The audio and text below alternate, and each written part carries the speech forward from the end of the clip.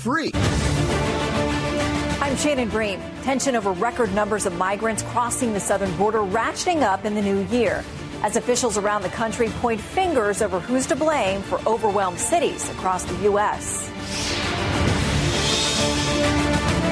It's outrageous that they're saying that they cannot deal with this. Pressure growing to fix the record influx into the country. The face-off between red and blue America reaching a boiling point. What Governor Abbott has done, it just wants to create chaos. But is common ground possible? I don't think any one city should have to solve this problem alone. I've reached out to Governor Abbott and offered to work together. We'll speak with Texas Republican Governor Greg Abbott and Denver Democratic Mayor Mike Johnston about seeking solutions. Then inside the Washington Beltway, House Republicans themselves voted to decrease the amount of Border Patrol agents by 2,000. Instead of taking responsibility and providing leadership, this administration has done nothing but attack elected officials. Little sign of working anything out between the White House and Congress as a government shutdown looms. No more money for this bureaucracy of his government until you've brought this border under control. A group of bipartisan senators comes forward to try to work something out. We'll speak exclusively with the GOP's lead negotiator, Oklahoma Senator James Lankford. And President Biden hits the stump. Trump's assault on democracy isn't just part of his past. It's what he's promising for the future. He says that I'm bad for democracy.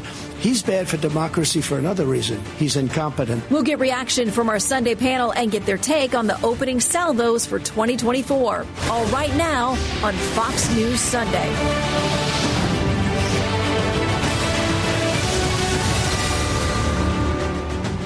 Hello from Fox News in Washington. Fresh off the highest single month of illegal crossings in U.S. history, the pressure to pass sweeping border security reforms attached to aid for Israel and Ukraine gears up as the clock ticks towards a potential government shutdown. Republicans who have long called for tighter border restrictions have found unlikely support from blue city mayors, calling on the White House for swift action to address the surge of migrants in their cities as their areas become overwhelmed with buses full of people being transported to their cities by border state Republicans. In a moment, we're going to talk with two leaders at the center of this debate, Texas Republican Governor Greg Abbott and Denver Democratic Mayor Mike Johnston. But first, we turn to Casey Stegall, live from the southern border in Eagle Pass, Texas. Hello, Casey. Shannon, good morning. A new year has started with new activity out here on the front lines of this escalating crisis. Migrants climbed through the border wall this week in Lukeville, Arizona, after cartels cut a hole in the steel structure. While in Eagle Pass, Texas, hundreds continued to illegally cross and turn themselves in. They're just, waiting to be arrested, knowing full well that if they're arrested and claim political asylum, they'll be processed as a political asylee until their case is heard. CBP sources tell Fox more than 302,000 migrant encounters were recorded at the southern border last month. That's roughly the entire population of Pittsburgh. Every state and city in this country is a border state. House Speaker Mike Johnson led a delegation of more than 60 Republican lawmakers to Eagle Pass, where they put pressure on Democrats to reach a deal on immigration restrictions. While on the ground, Johnson also made this prediction about the 2024 election. But I do believe, in large measure because of this issue, I do think that we're going to have a change in the White House. I think we're going to have a Republican president. I think we're going to win the Senate, and we're going to expand the majority in the House as well. The administration shot back, accusing the GOP of standing in the way. We have House Republicans that's literally blocking the president's effort to do something. That's what they're doing. They're playing political games. And all eyes will be on Washington next week, with DHS Secretary Alejandro Mayorkas facing an impeachment inquiry on Wednesday. But first, he will travel back down here to Eagle Pass for another operational visit scheduled for tomorrow. Shannon? We know you'll have us covered on that. Casey Stegall, live at the southern border. Thank you, Casey. Joining us now, Texas Republican Governor Greg Abbott. Governor, welcome back to Fox News Sunday. I want to start here. You know we've got the lead negotiator for the GOP in the Senate coming up, Senator James Lankford. The White House says it needs more money. He says they're pressing for policy changes. What's the number one thing you would tell Senator Lankford you need to get the border under control?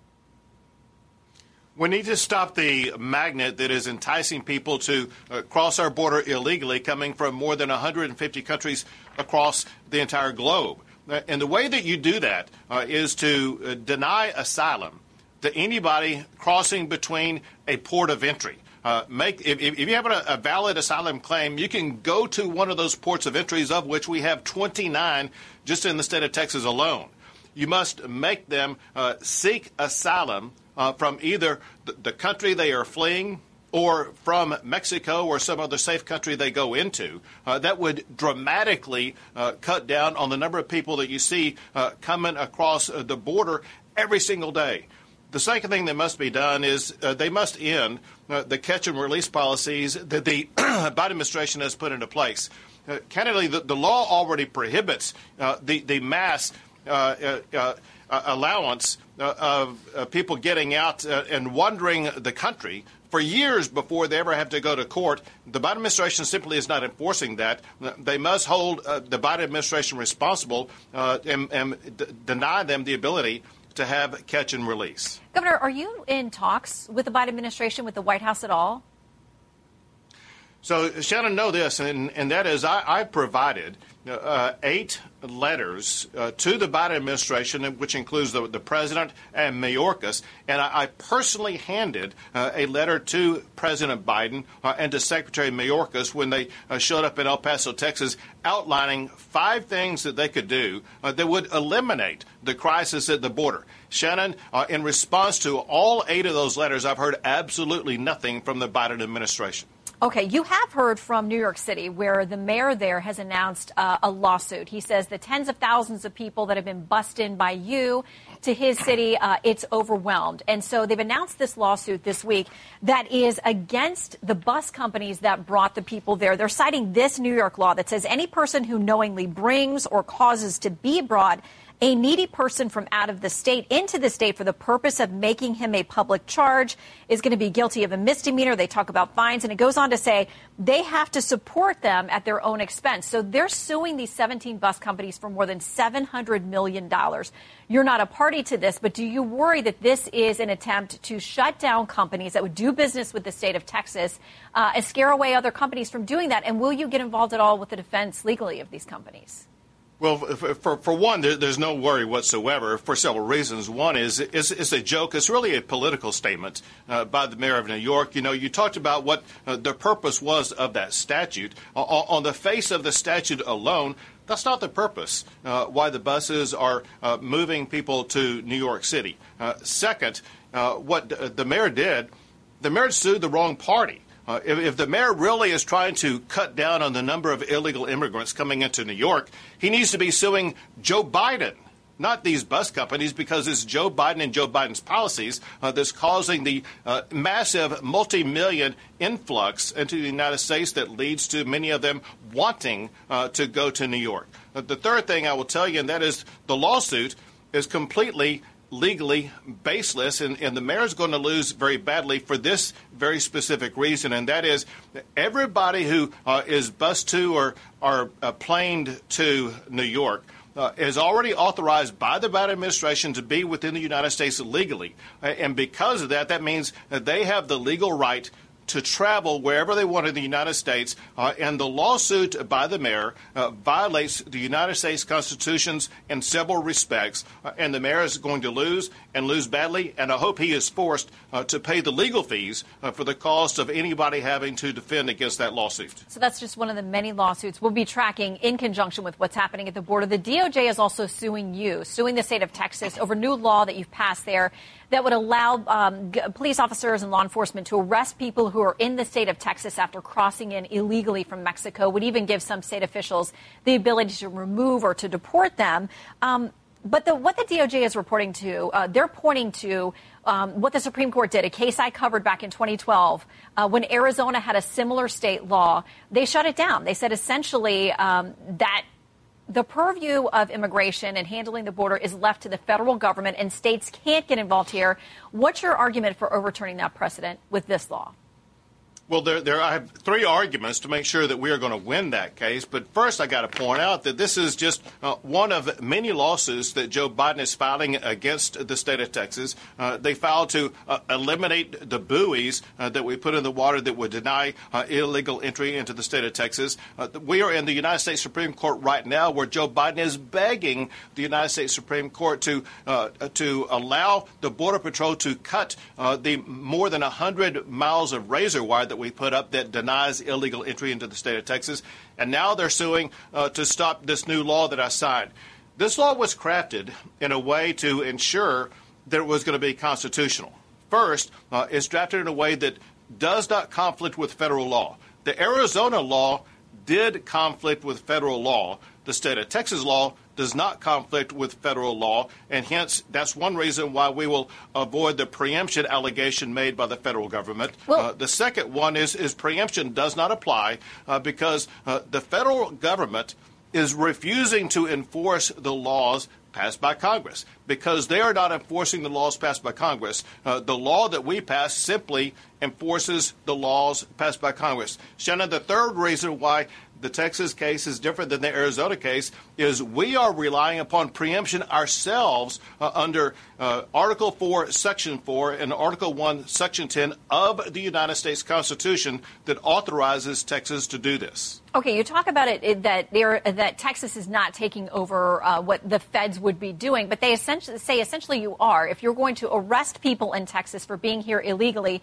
that's their purview when it comes to deciding who to deport and how to handle immigration in the border. They say there is a direct crossover with what Texas is doing. Well, Shannon, there's not. Listen, you and I are both lawyers, and you know what I'm about to talk about. Hopefully, we will not lose the audience here. But they rely upon what's called field preemption. And what that means is that the laws passed by Congress preempt the field or the totality of the ability for states to do something different. However, that field preemption that the federal government is relying upon presumes that the federal government will be enforcing the law passed by Congress. In this case, the federal government is not enforcing the laws passed by Congress. In fact, they're acting contrary to the laws passed by Congress. That creates the opening for Texas to be able to enact a law that simply enforces the very same laws passed by the United States Congress. All right. Well, Governor, I'll track that. We'll see if it comes and winds up here at the Supreme Court as that Arizona law did. We're tracking the razor wire case, too. Governor, thanks for your time. Thank you, Shannon. Joining us now, Denver Democratic Mayor Mike Johnston. Mayor, welcome to Fox News Sunday. Thank you so much for having me. Good morning, Shannon. Okay, so let's start here. Texas has sent tens of thousands of people, bused them to Denver, where you're now dealing with that situation. You've talked about how overwhelming it is there. We'll get into some of the things that you're requesting, work permits and those kinds of things. But there's word now that Denver is also giving people one-way tickets to places like Chicago, like New York. Those mayors have said, we can't take people. We're overwhelmed. So knowing the strain you've got there in Denver, why then send people onto these other cities as well? Sure, Shannon. Just one thing, listen to the governor's point. I mean, I think I spend a lot of time each day talking to our newcomers that have arrived in Denver, and it's important to understand these stories. I mean, these are folks almost all from Venezuela. They've walked 3,000 miles. It's taken probably 3 or 4 months. Many of them are women with kids. These are professionals. These are school principals and engineers. And a woman I talked to who was a police officer who, refused to tear gas people in her own country and so was threatened to be killed by her state and so fled, right? These are the definition of what the Statue of Liberty says on send us your huddled masses yearning to breathe free. I mean, those are the stories we see every day, and they are tragic. And at the same time, I understand Governor Abbott's point.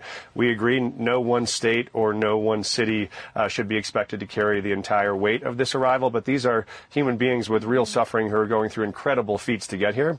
But yes, what we have is many folks that arrive in Denver who had no intention of arriving in Denver, never meant to come to Denver. They do have family in the United States. They do have networks. They have a friend who has a job for them or a place to stay, and they were trying to get to a Chicago or a Los Angeles or Nevada. And so if they were sent to Denver through no goal of their own, then we help them arrive at the city where they were trying to arrive, and other cities do the same with us. We have folks that get sent to us from New York or from Chicago because they did have family networks here, and we think that's the best way to set them up for success, especially if they don't have work authorization in the city where they're arriving. You've talked about work permits, and I want to put up something that Senator John Cornyn out of Texas has said about this. He says, when Biden tells migrants do not come to the U.S., U.S. and then creates a magnet like work permits, it undermines all deterrence. So do you agree with those who would say the reality is millions of people will be encouraged to take dangerous, illegal journeys to the U.S. if they believe once they get here they'll be able to work? And if you did get those permits there in Denver, are there really tens of thousands of open jobs that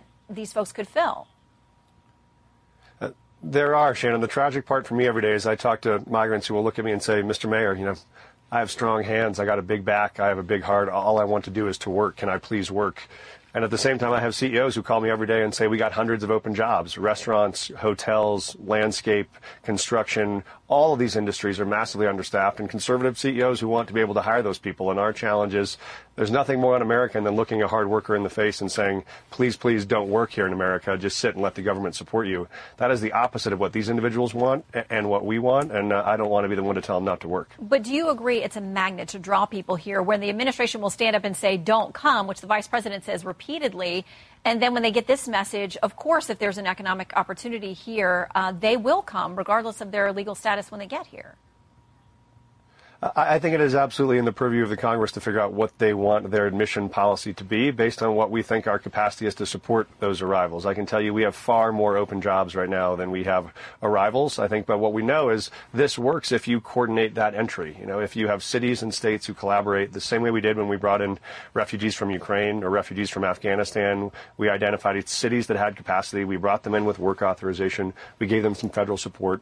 And those people have succeeded tremendously. I mean, the great untold story here is the city of Chicago has more Ukrainian asylum seekers who have arrived in the last year than Venezuelans. And you couldn't find a single one of them if you looked in Chicago because they all have work authorization. They have jobs. They're in neighborhoods contributing because they had that infrastructure. So I'm actually hopeful that this is really a solvable problem. And I think that we can solve it. It just takes us working together to do it. Well, you also know in Chicago, a lot of the local residents there have now begun to speak out at very heated meetings and public events saying they cannot manage this, that the city is being overwhelmed, their schools, their parks, their shelters.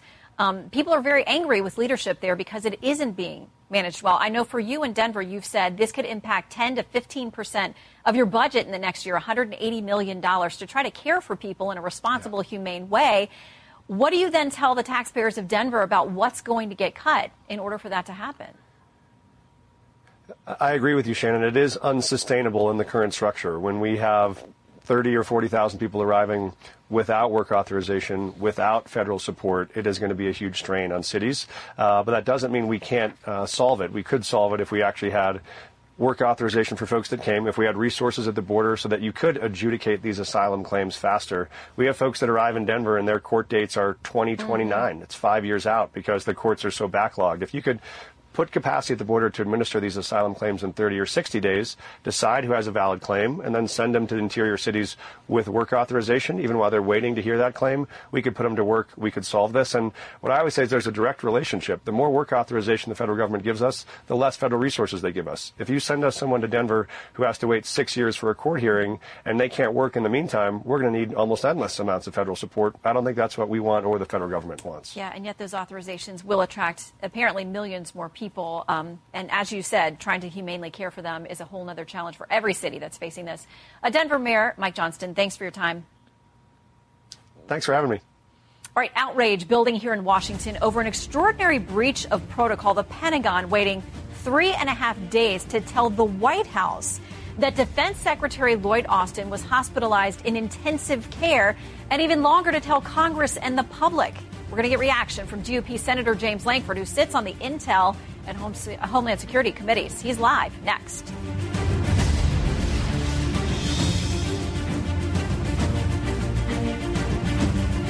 Okay, everyone. Defense Secretary Lloyd Austin says he takes full responsibility for not disclosing to the White House and the public that he'd been hospitalized in intensive care for days following complications from an elective procedure. The White House learned the news Thursday. Congress and the public didn't find out until Friday. In a statement released last night, Austin says, quote, I recognize I could have done a better job ensuring that public was appropriately informed. I commit to doing better. The Pentagon Press Association had said Friday the public has a right to know when U.S. cabinet members are hospitalized. As the nation's top defense leader, Secretary Austin has no claim to privacy in this situation. Joining me now to talk about that and much more, Senator James Lankford of Oklahoma. Senator, welcome to the show. You sit on the Intel Committee. When did you get word of this, and do you think we should have known more sooner? I got word of this yesterday when the news started breaking to be able to come out on it. It's pretty shocking on this because when you're the Secretary of Defense, you need to make everyone aware that you're actually going to be out of pocket. It's worse than just he didn't notify the White House. They actually notified the White House and everyone else that he was working from home during that time period when he was actually hospitalized, and his number 2 was on vacation and not available as well. Even apparently the National Security Council didn't know it. The White House didn't know it. Congress didn't know it. We're at a time of a lot of turmoil internationally, and suddenly have the Secretary of Defense, more than just a matter of wasn't there, actually sent over false information saying I'm working from home when he's not actually available at all. That's a whole different issue. Well, he says he takes responsibility for the disclosure, so I'm sure there will be many more questions to come. In the meantime, you've been day after day after day been involved in negotiations on what's happening with the border deal. The administration says it needs more money. Republicans have been pushing for policy change. So can you tell us, are you getting to substantive changes that will actually mean something at the border? And when will we see text or know something more? So we're hoping to get text out by later on this week, but nothing's been done in this area for decades. As you know full well, the Biden administration has authorities they're choosing not to use. But even during the Trump administration, they struggled in certain years because they're limited in some of the authorities that are there. So there's a desperate need in the change in the way we handle asylum, in the process that we actually do for asylum. We've got to end, catch, and release. That means we've got to have more bed space to actually be able to process. We've got to have more people to be able to process, but we've got to fix the process as well. So it's not just a dollars issue. And I would tell you the House and the Senate Republicans have been very upset that the White House continues to say, if you send us more money, we'll fix this. When money has been sent to the White House, they've used that money to facilitate more people coming into the country rather than actually stopping the flow on it. So let's deal with the policy issues on it. Let's change catch and release. Let's change the way we're handling asylum so that real asylees get in and folks that are just gaming the system to be able to be here for a decade before their hearing is done, they're actually turned around. So text maybe this week? Text hopefully this week to be able to get that out. Everybody will have time to be able to read it and go through it. No one's going to be jammed in this process, but it's a matter of trying to be able to get this out. But to make law, we've got to have a Democrat Senate, a Democrat White House, and a Republican House to be able to go through this. So this agreement has to work. Everyone's counting on this actually working, but it's going to have to be agreement that a White House, that it's a Democrat White House and a Democrat Senate can also line up with a Republican House. And we're working to thread that needle for things that actually work. Yeah, and it sounds like it's going to be a very difficult thing to accomplish. Speaker Johnson, who was at the border this week and took dozens of House lawmakers down there, all Republican, there are reports that he's thinking about negotiating directly with the White House. How would that impact what you're doing? And is the greater concern that even if you get a deal done in the Senate, it can't get through the House GOP, where you have some folks over there making some very concrete demands about what it's going to take to get their vote? Yeah, I would say the Speaker should always be engaging with the White House. That should be the basic role of the Speaker and of the leader of the Senate, to be able to negotiate with the White House. Obviously, the House has not been heard. They passed a very strong bill. It was H.R. 2 that laid out principles of here's how to resolve the issues of the border.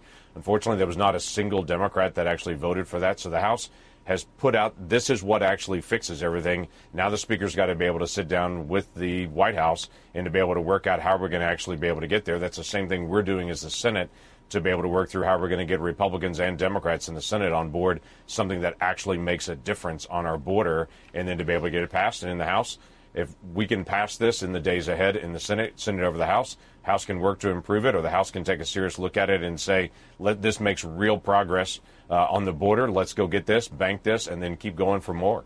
Okay, how much of the border concerns you when it comes to the national security interest? And with that in mind, Secretary Mayorkas, we're told, is heading back down there again. He's also facing impeachment in the House. Do you think he's doing a good job when it comes to national security? Do you support what the House is doing with respect to impeachment? Well, I would tell you at this point, I don't think anyone sees that it's going well at the border. I don't find Republicans, Democrats, Independents, anyone that looks at the border and says that's going well, that's being handled well. The problem that Secretary Mayorkas has is that he's working for the President of the United States, and these are the President's policies. President Trump had a consistent set of policies, but he had, I think, 4 different secretaries of Homeland Security, but the policy was consistent on the border, regardless of who the Secretary of Homeland Security was, because he had a set of policies. These are the Biden policies, so the problem is President Biden's policies on the border, not Mayorkas in the way he's carrying it out. And this is a big national security issue, as you mentioned before. We've had literally tens of thousands of people just in the past year that this administration has labeled as a national security risk. They were given the designation special interest aliens. That definition is they are a national security risk. And then they were released into the country into this decade-long backlog.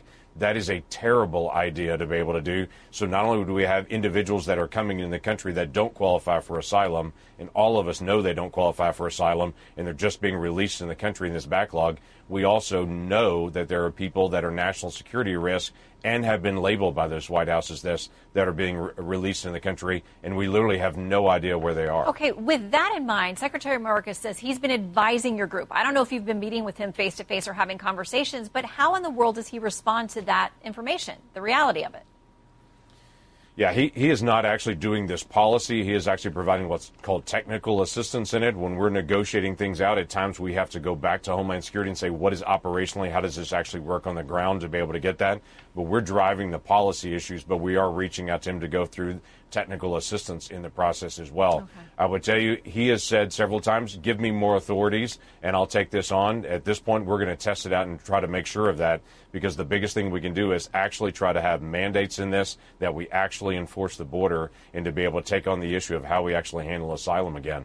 Because this has been a big problem now for over a decade. Mm-hmm. It does not get better by doing nothing. It gets better by doing something. Congress has to pass something, and after decades of doing nothing in this, we've got to pass something to make this better. Well, and quickly, this is all tied to the bigger package the White House wants on aid for Ukraine and for Israel. We're looking at a potential government shutdown looming in the next couple of weeks against this backdrop. Your other negotiator on this, Democrat Chris Murphy, Senator, has said this. The fate of the world is at stake in these talks. He tweeted this on Christmas Day. It's up to Republicans in Congress whether this is the last Christmas in a free Ukraine. The fate of the world, is that how this feels to you? Well, there's a lot that's all tied up into this. The president put together a request for national security and did a request for Israel, Ukraine, what's happening in Indo-Pacific with a rising, more aggressive China, and then also border security. But at the same time, he said, we just need funds for all that. We responded back and said, we understand the funds for Israel. We understand the funds in Taiwan, the funds in Ukraine. But this is not a funding issue along the border. This is a policy issue, and we're demanding a real change in policy. We're engaging to be able to help the rest of the world. We're the role model for the world on freedom. We understand that engagement as who we are as the United States of America. But we also have a responsibility to protect our own country, and we're going to do that. Senator, thank you for the update. We'll watch for that text this week. Appreciate your time. Thank you. GOP presidential candidates make their closing arguments, barnstorming Iowa just days ahead of the state's critical first-in-the-nation caucuses. As Presidents Biden and Trump each say the other one is the dire threat to democracy. Our Sunday panel on where the race stands, they're live next.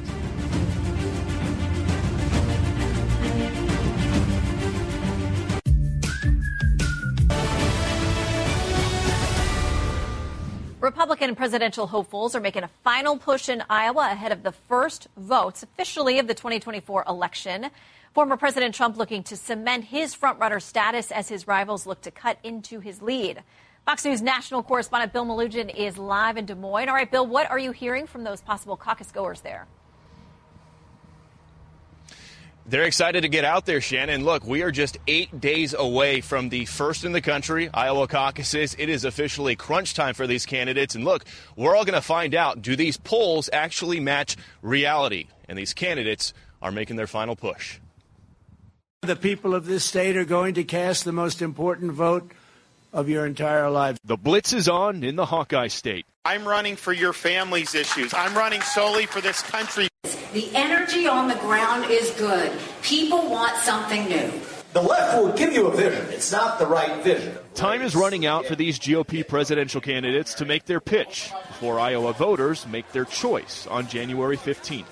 Former President Trump maintains a huge lead in the polls, and the target on his back is getting bigger. When it comes to Trump, He can call me anything tax hike Haley. I've never raised a tax.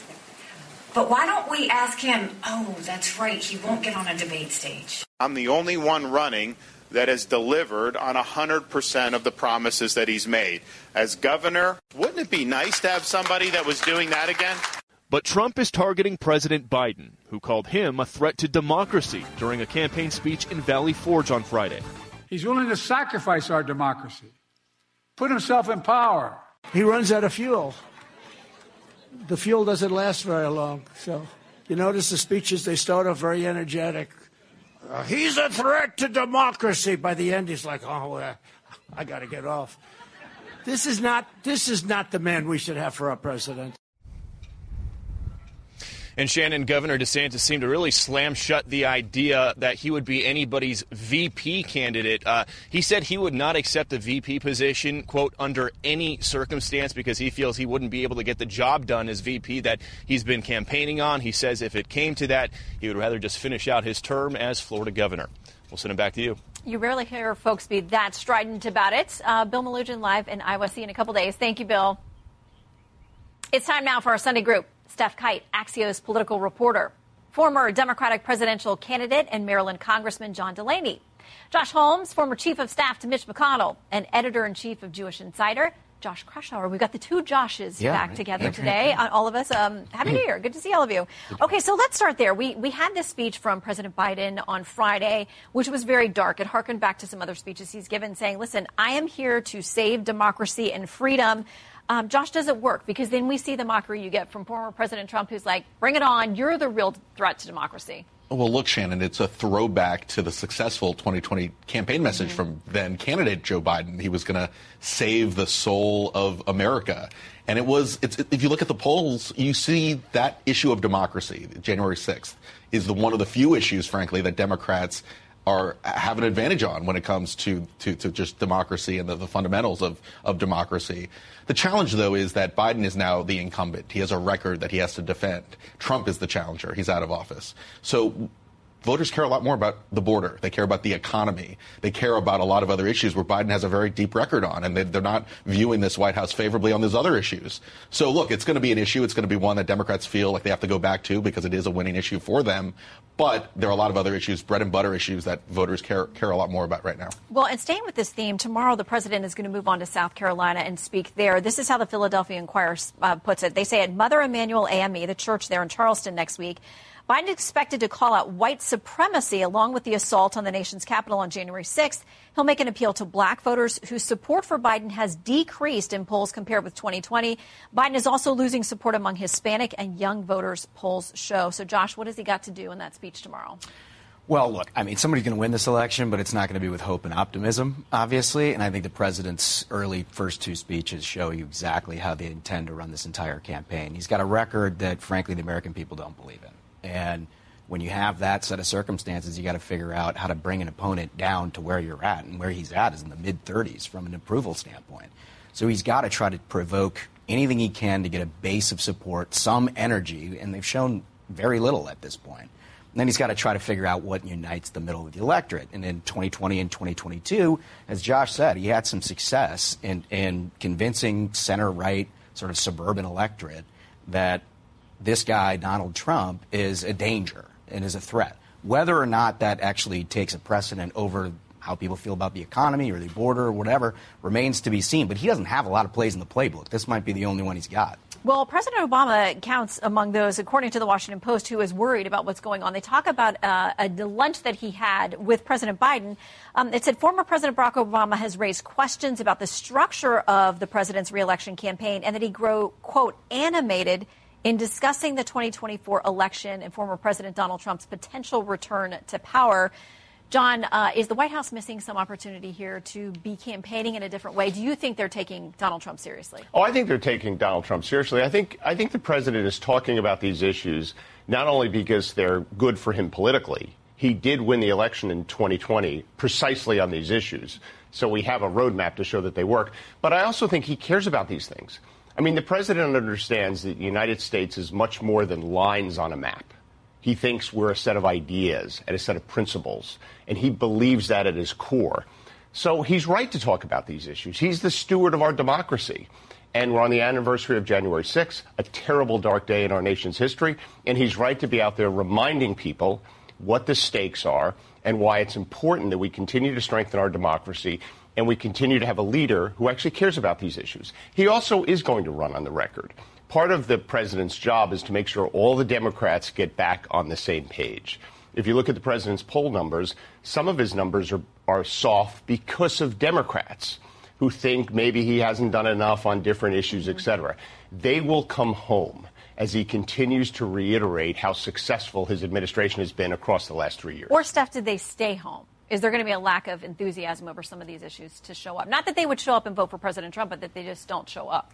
And that is the biggest concern right now. You know, we've all seen those polls. We know that Democrats are concerned that Biden may be lacking that in that enthusiasm that Democrats in particular really depend on when it comes to these important general elections. They need young people to turn out and vote. They need racial minorities to turn out and vote. And these are the areas where we're seeing people start to lose faith in President Biden. And I think we're starting to see, really for the first time, the strategy that the Biden campaign is trying to make. That we know that they see their successful issues being democracy and Dobbs, of course, you know, countering the Jan 6 narrative, countering Trump's, you know, anti-democratic language sometimes, and also, of course, abortion they see as another key issue. And then with this latest speech we're looking forward to, we see Biden trying to, again, rebuild the coalition that he and former President Obama have depended on for so many years for their success. And student loans, too. I would say you throw that in, a little side of student loans. And they understand, look, at President Trump turns out two types of voters. He turns out Republican primary voters who are particularly loyal to him. And he turns out Democrats. Yeah, and no President Biden understands that. Well, President Obama understands that. None of us know what they talked about, but I'm sure they talked about that. Well, and speaking of turnout, expectations going into Iowa. Here's what Politico says. Trump and his aides have faced a unique problem, one that's now falling plainly into view. Expectations for a romp are sky high, and Trump himself has set them there, Josh. Yeah, he has. And there's nothing to disabuse people of that, right? Every poll that comes out shows him with these massive leads. You've seen nobody be able to put together the kind of consolidation that Nikki Haley's had in New Hampshire in the state of Iowa so far. Ron DeSantis has made that sort of an Alamo moment for his campaign. He's going to have to figure out how to distance. If he's in second, he's going to have some distance to third, where presumably Nikki Haley would finish. But he's got to be threatening Trump at some level in order to keep the momentum going, to bring him through a state like New Hampshire where he's not going to do very well, into South Carolina and ultimately the rest of the campaign. So it feels anticlimactic in many ways, but you never know. Iowa is a caucus state that does maybe some unpredictable things. Well, and it does, or we just don't know who wins.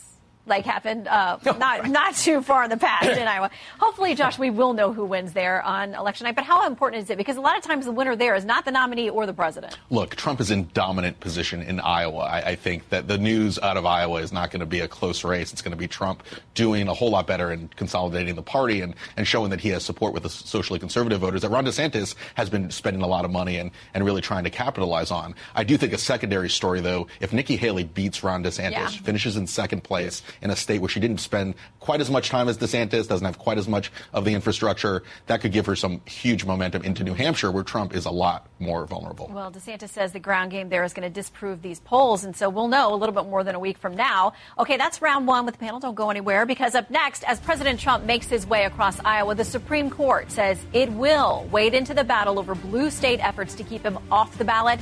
How quickly could the justices decide?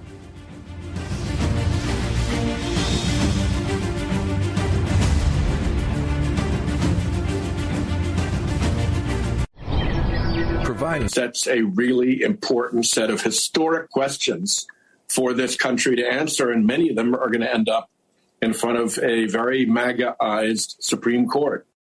MAGA-ized. Okay, Democratic Senator Sheldon Whitehouse on Trump's legal battles ahead in 2024. We are back now with the panel. And Steph, President Trump talked about this weekend because he says they're going to go after the Supreme Court, try to talk them out of doing something that may be the right thing legally. Here's what he said Friday on the stump. He owns the Supreme Court. If they rule in his favor, it will be horrible for them, and we'll protest at their houses, and we'll do all of the things that you see. And that puts pressure on people to do the wrong thing. course, he thinks the right thing is deciding in his favor. The court will have to muddle this out. But gosh, the court doesn't want to be in the middle of this, and they are on a numerous fronts in an election year. Yeah, I mean, the Supreme Court is going to be weighing in on the 2024 election cycle in a way that we have not seen in a very long time, if ever, to be frank. And, you know, we're seeing Trump already kind of starting to find the way he wants to message around this and kind of leaving open a possibility that the court would side for him, that he would be cleared to be on these ballots across the country, that the court would put to rest some of these efforts that are still ongoing across the country to see if Trump should be removed from these ballots. There seems to be some confidence there that might happen, and it's kind of interesting to hear him sort of defending a potential decision where, you know, up until now he has tended to view himself as, you know, really the victim of the justice system, the victim of judicial decisions there. So it's certainly a different tactic we're seeing from the former president on this. Yeah, and Josh, there's also this issue of these obstruction charges to some January 6th defendants that are bubbling now up through the Supreme Court, that he's charged with a couple of those same counts. Not a decision till June, but man, it feels like this is all on a collision course right before we get into the conventions. Yeah, look, we're going to be spending a lot more time focusing on the courtroom than the campaign trail because, look, Trump, the timing of this is very, very critical because if the beginning of the January 6th trial was before Super Tuesday, maybe that would have some impact on the primary, but it's looking like it's going to take place later. And for Trump, these cases supercharge his support with the base. It actually helps him with Republican voters. Though there are some polls, there's some evidence that among swing voters, there could be some swing voters that look at Trump's legal problems, the possibility of a conviction, and they may actually vote for Joe Biden or vote for a third-party candidate if those legal situations worsen for Trump. So, look, the timing matters. Trump certainly, I think, has been helped by the legal mess he in the primaries. He predicted it would work for him. It's like kryptonite for the base, but it has been a challenge and a lot of wild cards to come when we look at the general election. Yeah, exactly. Okay, so I want to go across the street from the Supreme Court back to Capitol Hill because an announcement from House GOP members this week that they're going to continue investigating the issues of anti-Semitism on campus. This comes just days after former Harvard President Claudine Gay wrote a lengthy piece in the New York Times. She said this: those who had relentlessly campaigned to oust me trafficked in lies and ad hominem insults. They recycled tired racial stereotypes about black talent and temperament. They pushed a false narrative of indifference and incompetence. Josh, this is sparking that conversation again about the conversations about DEI, about, race issues, all kinds of things that are blowing up again. Yeah, I can't think of an episode that has exposed a greater intellectual vacancy and a lack of accountability in the higher education system in this country than the Claudine Gay episode. And I think ultimately her answer is completely telling. It has nothing to do with her comments of anti-Semitism that started all of this problem. No mention of a plagiarism issue, which, by the way, is very real. Her problem is it's all racist. It's all Republicans attacking me. Where's the accountability in any of that? This is something that the left has gotten way too far out over their skis on over the last, I would say, 3-4 years. And now you're seeing that start to be reeled back in by the American public and are demanding some accountability. I'm not sure this is going away anytime soon. I think there are corporate boardrooms all over this country. They're going to be dealing with DEI in a very different way than they thought a couple of years ago. Well, and she has said her comments could have been better on the issue of anti-Semitism, but she does in this piece also say that the congressional hearing that she got caught up in felt like it was a trap that was laid for her. But to the point, because you've been a businessman, John, and you have dealt with this, I'm sure at the corporate level, Axios had this interesting piece that said companies are backing away from DEI. Anything that smacks of a quota is out. They quote Diana Scott of Human Capital Center at the conference board. Businesses are pulling back from the DEI term. The focus is moving away from those three words towards efforts around, quote, well-being and inclusion. How do American businesses now navigate this? Well, businesses, whether they be for-profit businesses or any organization, understand that diversity is a strength, right? I started 2 businesses, took them public. My businesses were diverse. They were diverse by gender. They were diverse by race. And importantly, they were diverse by ideas. Mm-hmm. Right? You need a diversity of thought as well as a diversity of gender and race and other forms of diversity. You are stronger when you have those things. And businesses understand that, so they are not at all going to back away from that concept. Right? If you take a business that had 100 white men who were progressive, and that was the entire workforce, you would love to compete against that business, right? Because you'd say they don't have a diversity of thought. And that's how business. Isn't that the problem, though, John? Isn't the problem that DEI has gotten away from the diversity of thought and diversity for diversity's sake? You need diversity of thought, but you also need other forms of diversity as well. You do need gender diversity. You do need racial. Right. You need to think. You need to have in any enterprise, whether it's the board or the team, you need to have people thinking about the world differently from their own perspectives. And businesses understand that, so they're not going to back away from that. Now, there's court decisions and there's things about quotas, et cetera, that will change.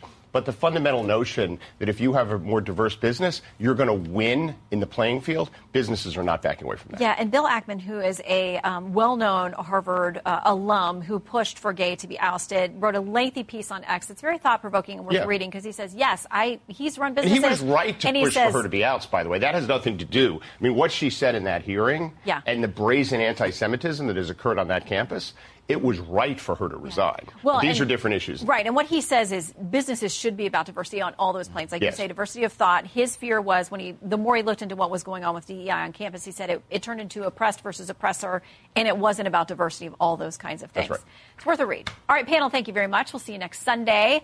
The Israel Defense Forces announced the war effort against Hamas is changing gears. The very latest on what's happening in Gaza right now. We're going to take you live to Israel next.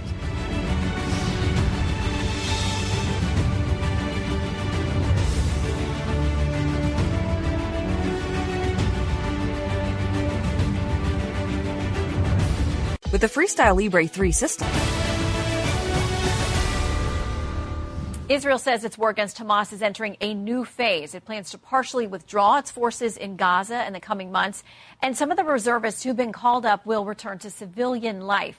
Trey Yangst is on the ground in Tel Aviv, Israel, with more on the current state of play. Hello, Trey. Shannon, good morning. It's been 3 months since the October 7th massacre, and the Israelis are still fighting for territory inside Gaza. Israel's goals in the Strip do remain the same, to look for the remaining hostages and also destroy Hamas military and governing capabilities. Battles have shifted further south, with the main fighting now taking place in central and southern Gaza. The ongoing military action falls amid the backdrop of diplomatic efforts. U.S. Secretary of State Antony Blinken is in Doha, Qatar right now as part of a multi-country visit to the Middle East and the Gulf. Among his goals are to move forward a post-war plan for Gaza and avert a larger conflict between Israel and Lebanon. On Saturday, Hezbollah fired more than 40 rockets into northern Israel in what they called an initial response to last week's killing of a Hamas deputy chairman in Beirut. Now, the attack drew an immediate Israeli response with new airstrikes against Hezbollah command positions in southern Lebanon. America's top diplomat also looking to address a growing crisis in the Red Sea. Ongoing attacks from Iran-backed Houthi rebels against commercial shipping vessels are diverting vessels around Africa instead of traveling through the Suez Canal. Shipping giant Maersk announced Friday it would avoid the Red Sea for the foreseeable future. The move does add time and fuel costs, further interrupting global trade. Now, Israeli officials are increasingly pessimistic about finding a diplomatic solution to the rising tension across the region, and they are preparing for the possibility of a broader war. Shannon. Trey, our thanks always to you and your team. And a quick note this morning before we go. My podcast, Living the Bream, drops fresh this morning. This week, I chatted with best-selling author and journalist Mitch Albom. We talk about his new book, The Little Liar. It is a riveting tale about the fight for truth in the middle of the Holocaust. And just a reminder, we are a week away, a little bit more, from the first votes of the 2024 presidential election. The Iowa caucuses take place January 15th. Fox News Sunday will get you ready for the big day. We'll be live from Des Moines next Sunday.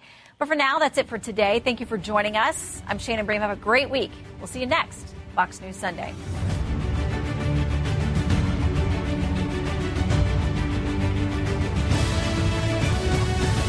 Listen to Fox News Sunday ad-free on Amazon Music with your Prime membership or subscribe wherever you get your podcasts.